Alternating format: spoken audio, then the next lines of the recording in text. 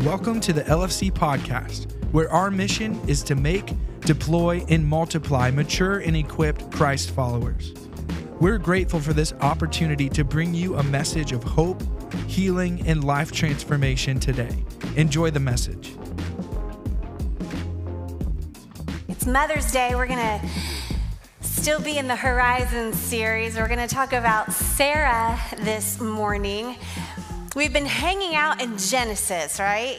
Pastor kicked us off in chapters 11 and 12, and then Pastor Christian last week pulled some nuggets of truth from chapter 13, and today we are going to circle around these passages. So I'm going to pick up where he left off. I'm going to move those because it's messing up my feng shui, right? So chapter 13, read with me there. Verse 14, the Lord said to Abram after Lot had departed from him, look around from where you are to the north and south, to the east and west, and all the land that you see, I will give to you and to your offspring forever. I will make your offspring like the dust of the earth, so that if anyone could count the dust, then your offspring could be counted. Now, to understand what this means, we're going to have to go back a chapter to chapter 12, verse 1. The Lord said to Abram, go from your country, your people, and your father's household to the land I will show you. So Abram and Sarai are going on a journey. They're getting ready to go, and Abram says, hey, Sarai, hey, babe, would you do me a favor? I need you to get a hold of 2 men in a truck. Let's go ahead and let's save all of our Amazon boxes, have the neighbors keep their newspapers. We might have to get one of those pods for a minute. You take care of all of that. We're going on a journey, don't know where we're going. That's a nightmare for me. I don't know about you guys, but if my husband were to say that to me, I don't even like to not know where we're going, like for dinner, or I don't know like what the next day holds. I need a plan. I like a plan. So I think really that's why Sarah is in the Hall of Faith in Hebrews 11. That's why that chick got her name written down there, because she said, okay, babe, I'll take care of everything. I'll get the things going. We're going to go on a journey. Verse 2, God said to Abram, I will make you into a great nation, and I will bless you. I will make your name great, and you will be a blessing. I'm going to bless those who bless you, and whoever curses you, I will also curse. And all the peoples on earth will be blessed through you. Now, this covenant between God and Abram is an unconditional covenant. And what that means basically is God says, I'm going to do it. I'm going to take care of this. I'm going to be your God, and you're going to be my people. And he promises him land and descendants, and he promises him blessings for all the people on the earth. And you know what they did? They believed it. They believed God.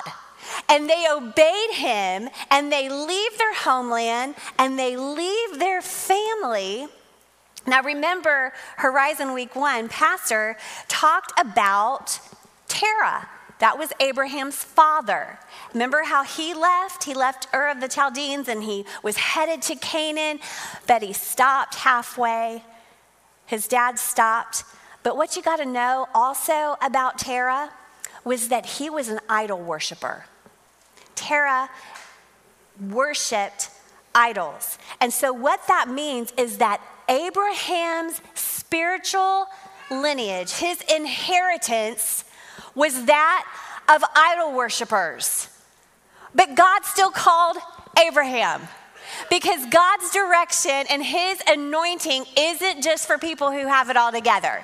It's not just for the perfect people or the talented people or the important people, or even for people who come from the right spiritual family. God calls people and uses people of all kinds to fulfill his purposes. And he wants to use you. There's something in you that God wants to use. He wants to use you. And so Abram and Sarai, they go and they step out, they follow God. They don't know where they're going, but they go. And by faith, they travel. Now in Genesis 15, God, in his goodness, reiterates the covenant once again with Abram and Sarai. He reminds them of it. He says, do not be afraid, Abram. I am your shield, your very great reward. But Abram said, Sovereign Lord, what can you give me since I remain childless? Now, Abraham and God, they're friends.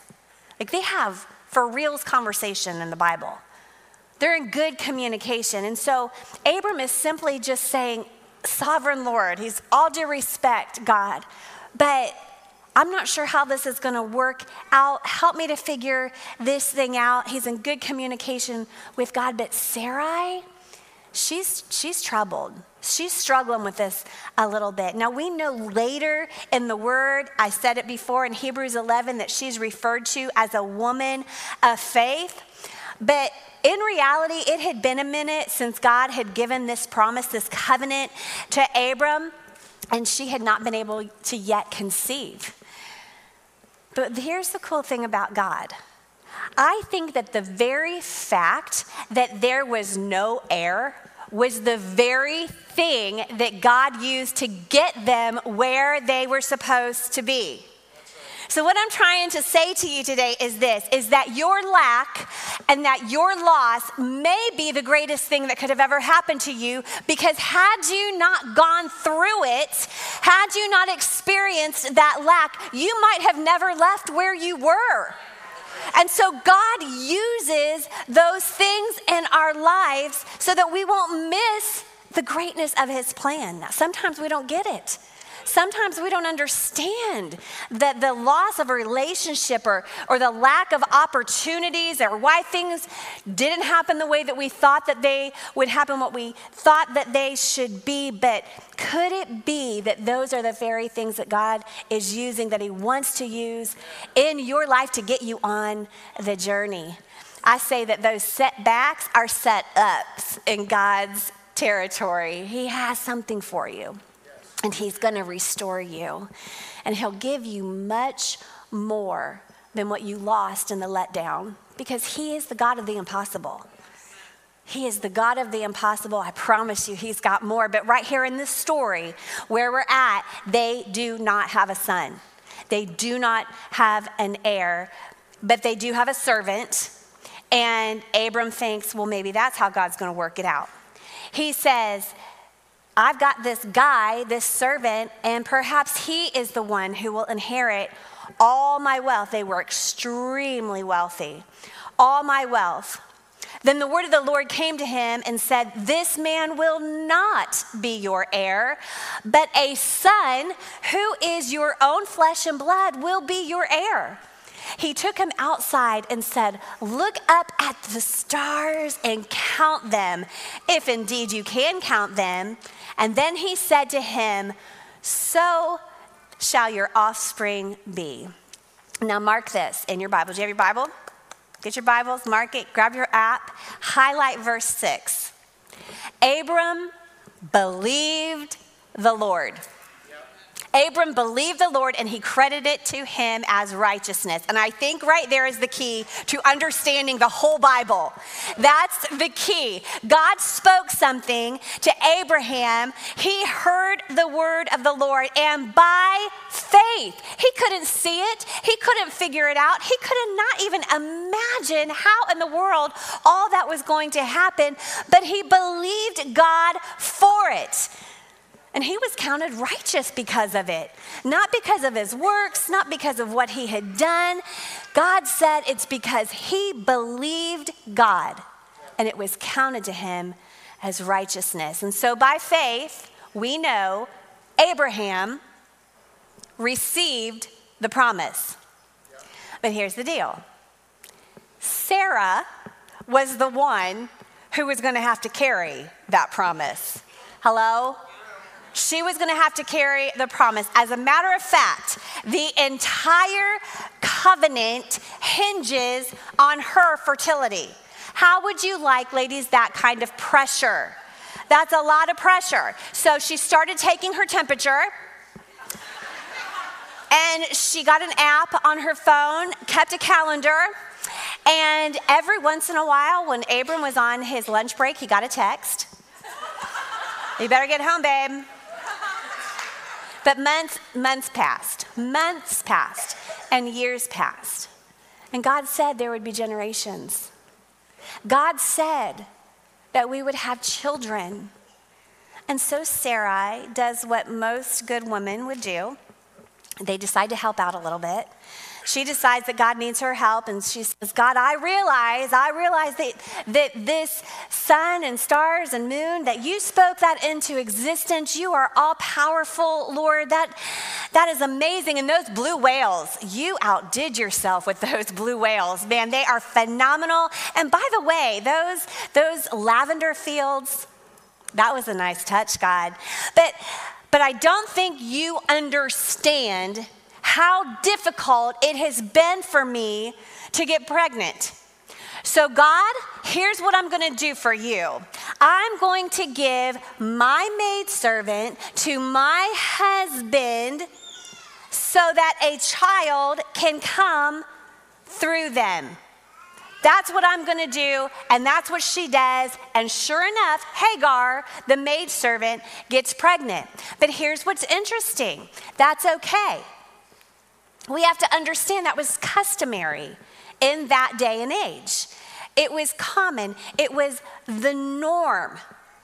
But it was not God's plan. And it was not a biblical principle. Do you remember what God said in Genesis? He said, husband and wife, the two shall become one flesh. That is God's plan. But we have things so messed up, don't we? We look to what is customary in the world, what the world deems as normal, rather than looking at what God's word says should be the norm. Now, when my kids were young and they would come to me with for reals question, like we had open conversation in our house. Sometimes it was embarrassing for everybody involved. But we just had determined that no matter what, we were going to let them ask questions. We were going to talk things out. And we always came to the conclusion that God knew what he was talking about. Despite our opinion, God knew what he was talking about when he wrote the word, and that his way should be the norm. But sometimes as believers, we try to explain, don't we? We try to explain why God does do something or why God doesn't do something. But the word of God says that man's wisdom is foolishness with God. Here are some things that the world says should be the norm. The world says it should be normal for men to wear a dress and paint their nails and wear makeup.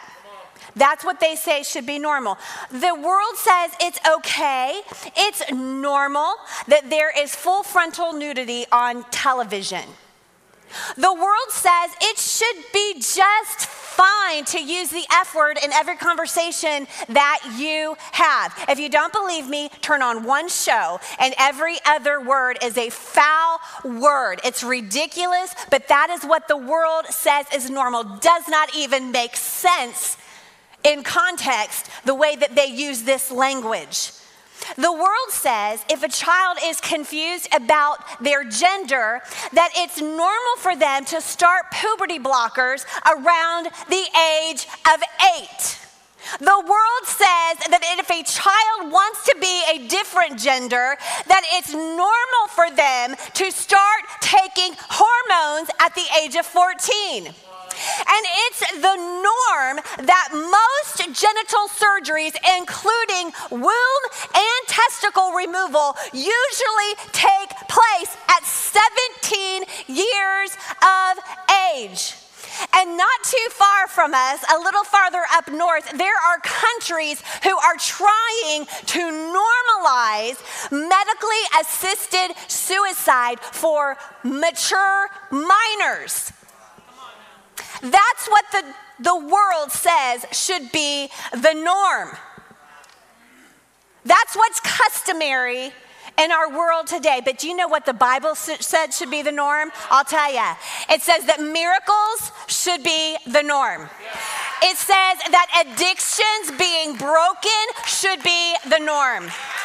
The Bible says that strong marriages and healthy families should be the norm. Tithing should be the norm. It should be normal that our students want to be at church on the weekend more so than they want to be out partying with their friends. I think we've got some really cool normal students in our midst.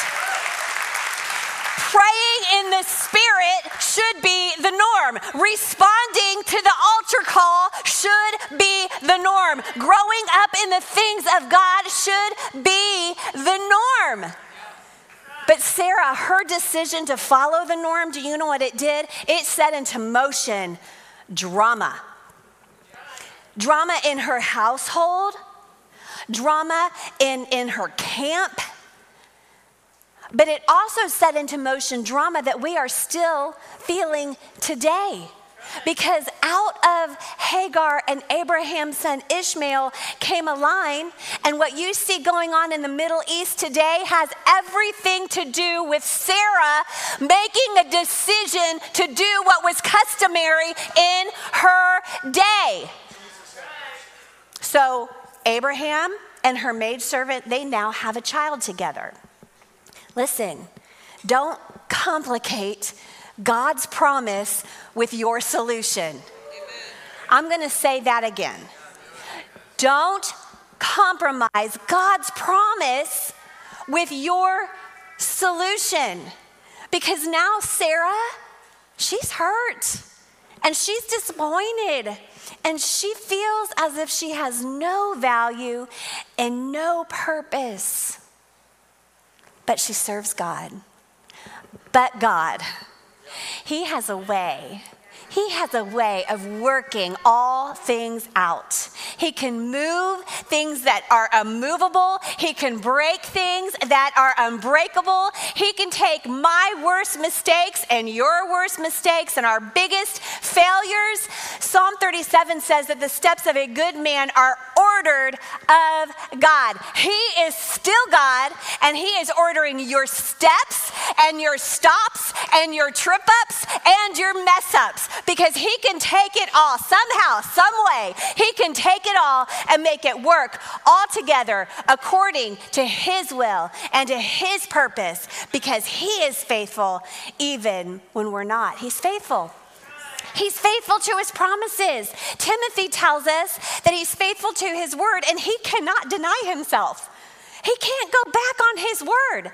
It's impossible for Him. So we can trust Him in it all.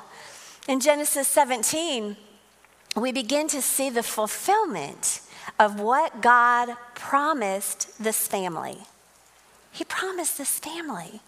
He again reminds Abram of the covenant. And it's here that He actually changes their names from Abram to Abraham and from Sarai to Sarah. And we know that Abraham means father of multitudes. How fitting, according to God's promise.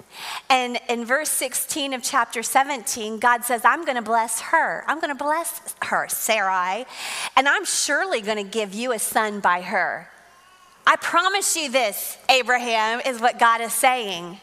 I will bless her so that she will be the mother of nations. Kings of people will come from her. And I love that about God. Don't you just love it that God will reiterate over and over again the promises that He's made us? He reminds us of what He has spoken to us. He promises us that He is faithful. And He says again, Abraham, you receive this promise, but Sarah is going to be the one who will carry it. Don't you know? Don't you know that God has a plan for your life? That God has a place of purpose for you and for your family? But here's the thing about it, it's not just for you and your family. That's how amazing God is. It's for every generation and for every direction, and it reaches so far beyond our imagination. His plan for you, his plan for me, his plan for the Bookers, his plan for this generation will so far outlive us that we can't even imagine all that he wants to do through us. As a matter of fact, God is doing things now to set up your children and your grandchildren for his purposes. He has a plan and he wants to use us. And the Bible says that Abraham fell on his face and laughed. That word there is sahach. You want to say it? Sahach. Yeah, it's good. I like how they do that. Super cool. Sahach. And it means to laugh outright. And so imagine, if you will, Abraham, he falls to the ground and he's laughing like, really, God? This is amazing. Okay, this is too good to be true. And he's giggling, like he's laughing at the prospect that perhaps God's been true to his word in my life. I'm a friend of his, and this is going to happen. But he is 100 years old, and Sarah is 90, and so he says, okay, this is going to work out. I see your plan now. I have a son, Ishmael. I have a son through Hagar, and how about this all happens through him? God says, nope, you're still not getting it, buddy. He says, nope, I am going to give you a son through Sarah. And I want you to name him Isaac. Then in Genesis 18, the angel of the Lord tells Abraham, go ahead and get your calendar out, pick up your iPhone. You can set it a year in advance, because a year from now, Sarah is going to have a son. And Sarah, she's good at helping God out, but she's also good at eavesdropping. How many of you women know? Like when our kids were little and we would have meetings in our home, board meetings or meetings with people, we would literally have to tell Lily to go upstairs. And sometimes we would see her. We'd walk around to the kitchen. She's like peeking over the banister, trying to hear what was going on in our house. And I'd snap my fingers like, get out of here, because us females, we have that about us. We like to know what's going on. And so Sarah's over listening, and she laughs to herself. And this isn't a, oh God, you're so great kind of laugh. This is a, are you out of your ever living mind kind of laugh. Like she is thinking, this is funny, not funny. Funny, not funny. I'm old. We old. This is impossible. And what you have to understand now is about 25 years has passed since that original covenant. 25 years she's been hoping and praying and believing God. 25 years is a long time. And I'll be honest, if at 90 years old someone said I was going to have a baby, I would laugh too. And I would laugh that, are you kidding me? Are you out of your mind kind of laugh. Anybody else laugh that way with me? But isn't that how God does it? Isn't that how God seems to always do it? He's saying, I know you don't feel like it. I know that you think it's beyond you. I know that you think this is all too big for you, but God, he does not call the qualified. He qualifies the called, and he chooses whom he chooses. And I believe that the fact that you are here today in this service, hearing this messages, means that God is choosing you, and he wants to use you in every part of your story. The wins, and he wants to use the losses, because it sounds crazy, doesn't it? It just sounds crazy that he would want to use it all. But if you had not lost, if I had not lost some things, I really believe I wouldn't be here today. I don't think I would be standing in this pulpit. I don't think that we would be the pastors of this church had everything gone the way we thought it was supposed to go and how things were supposed to happen and a calling we received a long time ago. But here's what's so awesome. God uses it all. And we had to lose and say goodbye to some things to get us here. And what's very interesting about God is some of those promises and the gifts and the callings that he gave us way back then had nothing to do with that middle spot. It had everything to do with where we are today and what God has on the horizon for this group of people. Sometimes those tough times become the best times. The best times because God will use it for his purpose. You might be going through a tough time. You might be disappointed. You might believe and feel like all hope is lost, but don't you dare give up on God. Don't you dare give up on God because you're somewhere between the unmet and the unyet. And while you're walking it out with Jesus, he is working it out because he always has the final say. So Abraham laughed. And Sarah laughed. And they were told to name their son Isaac, whose name means, can you guess it? Laughter. It means laughter. But if you're a big nerd like I am, and you dig deeper, you dig real deep into like the original root word of that word in Hebrew, it actually means when you laugh at your enemy. When you laugh at your enemy.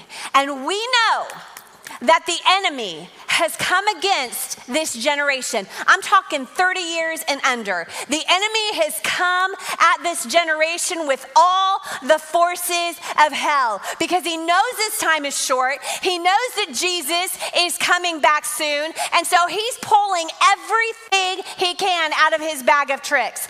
Eating disorders, depression, addictions, suicide. But Psalms 2:4, I love this. Somebody ought to get excited. Tells us that he who sits on the throne in heaven will laugh.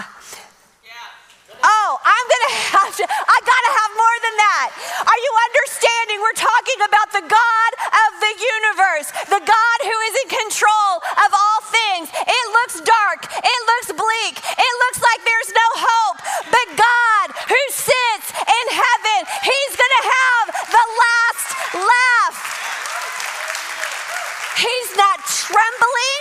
He's not hiding behind some celestial ramparts. He's not counting every enemy and calculating whether or not he has sufficient force to counter these new challenges to his kingdom. Listen, he does not even rise from where he is sitting. The Bible says he is sitting there ruling over heaven and earth, and he simply laughs at the enemy and the tactics of man. I'm laughing at the one who's come against you. He's not going to win. He's made a promise, and he will do what he says he will do.